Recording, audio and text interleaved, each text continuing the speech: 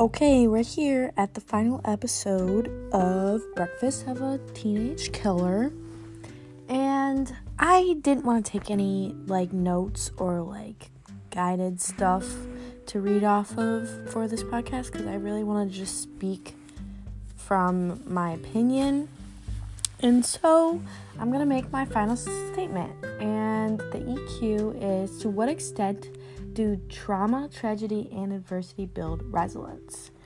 And I really think that it depends on the person. I'm going to be honest, and I don't think there's an exact level of how much resilience somebody has because of trauma, tragedy, and adversity. So I believe trauma affects someone the most with resilience, because I think it's harder to have resilience when you've gone through some trauma. Something like, for example, Leonard, when he was sexually abused by Asher, and his dad moving away, being neglected by his mom, and just not having a lot of friends, growing up not as normal as other kids, not being super sporty and stuff, and just being around a bunch of people. He just got depressed and emotionless, and he thought that the solution to his problem was killing himself. And I believe that the traumas he went through and all the things that happened to him, being neglected and all of that, less attention from his parents and the abuse, I really just believe that those events caused him to become depressed. It caused him to be sad. It caused him to feel weaker. It caused him to believe that bad things were just going to keep happening to him, and that nothing would heal itself, and that he wouldn't ever overcome it. He just really didn't believe in himself. He thought that from all of the examples of adults you've seen, that they all are just unhappy with their lives over the age of 18, and that life doesn't get better in the future. He thought that he would have a bad future because of everything he's seen, and how his dad went into debt and fled the country, and how his mom had a kid, but she still proceeds to live in New York and just date another man, not his dad. It's just all a big thing. Why would people do this stuff when they could have fixed their problems? So I believe that trauma really gets a person going, and it really blocks them from resilience, because they're so emotionally detached from a situation. They're so negative, and they just are sad and sad and sad and angry and angry and angry. Tragedy builds a lot of resilience, I think. Even just one huge event, going through that really makes you stronger. It really helps you believe, okay, this can happen at any time. I need to always be thankful for people. I need to always say goodbye. I need to always say I love you. Trauma doesn't take that into people. Trauma makes people angry at other people. It makes them scared to produce other relationships. That's probably why Leonard didn't want to make any other friends. It's probably why he thought that Asher deserved to die. He didn't have empathy for him. He didn't have resilience. He just believed that he wanted to end everything instead of trying to get through the bad stuff. So I think tragedy really builds somebody, because once you go, I'd say survivor of 9/11, they would go through trauma because they would have survivor's guilt, oh my gosh, I can't believe I didn't die and other people did. Am I deserving of dying and they weren't?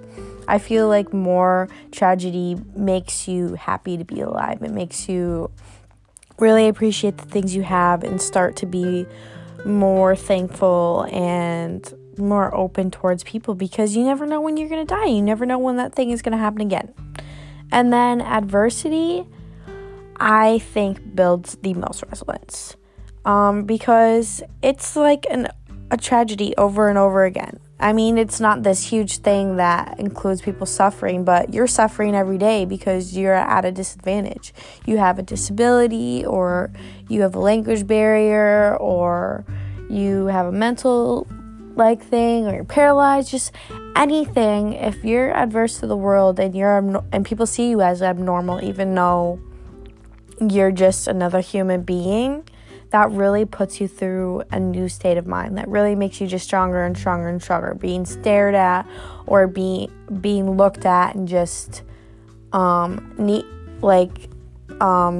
that extra care and help from people makes you stronger, not because you need something from people, but because going through that and having to be embarrassed all the time and just accept your disability, accept your adversity is the hardest part. Because with tragedy, okay, you just have to accept what happened. A lot of people died, and you probably were only close to some people, or you're alive. That's something you're happy if you're in that situation because you become more thankful. But with adversity, it could get harder and harder every single day just because of who you are. Not because of some event that happened to people or yourself. It's you every day.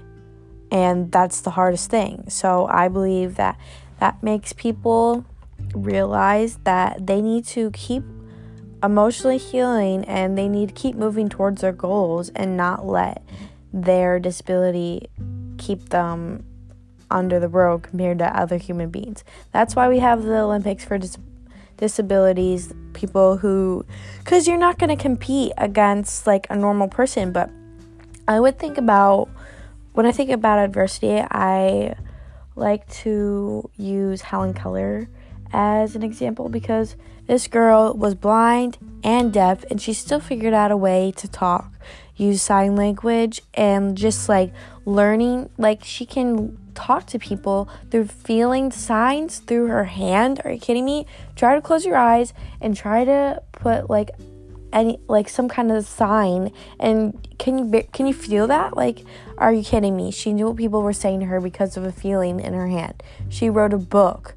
She did all this stuff. She lived like a normal person. She had a hard childhood, but what did she do? She used her resilience, and she became a great person because she became strong. If she was, other people who are other people who are blind and deaf would just be I hate my life, and I am going to struggle the rest of my life. I'm going to suffer. I'm going to feel useless, and I'm going to feel like I have nothing to give to this world. But she didn't do that. She worked hard for her goals, and she worked hard to normalize herself, and that's what you're supposed to do. So I really just think it depends on what a person went through and how much they went through. So if you went through a lot of trauma, you're going to have very little to low resilience. If you went through tragedy, you're going to have a strong amount of resilience because you don't want that to happen again. You want to be thankful and say I love you to your loved ones, and you just want to get over it, and you want to forget because it made you so upset. And adversity builds the most resilience because it makes you stronger going through something every single day. Trauma is from someone's past, and usually trauma happens in someone's childhood, and being resilient as a child is hard because you're learning and your brain is developing, and it's just really difficult for some people. So yeah, that's my opinion.